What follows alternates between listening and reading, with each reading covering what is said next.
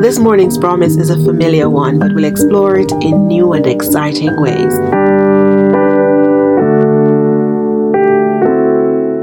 Growing up, there were people who didn't go to church, who didn't follow Christ, who would often repeat that no weapon formed against them shall prosper.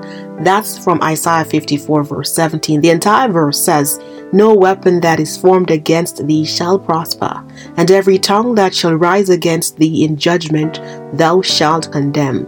This is the heritage of the servants of the Lord, and their righteousness is of me, saith the Lord."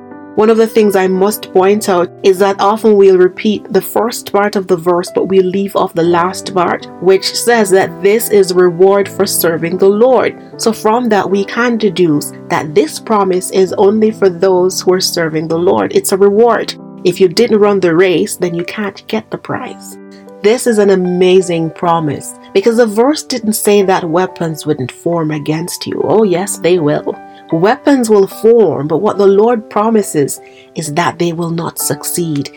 You don't have to waste your time rebutting and responding to everyone who speaks ill of you, who speaks against you in judgment. When you're serving God, you don't have to worry about weapons forming. Let them form.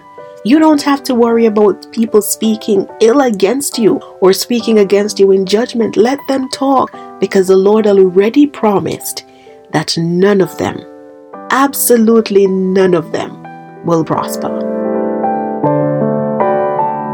That's our promise for today. Thank you for stopping by. I trust that you'll stop by again tomorrow. Have a good day.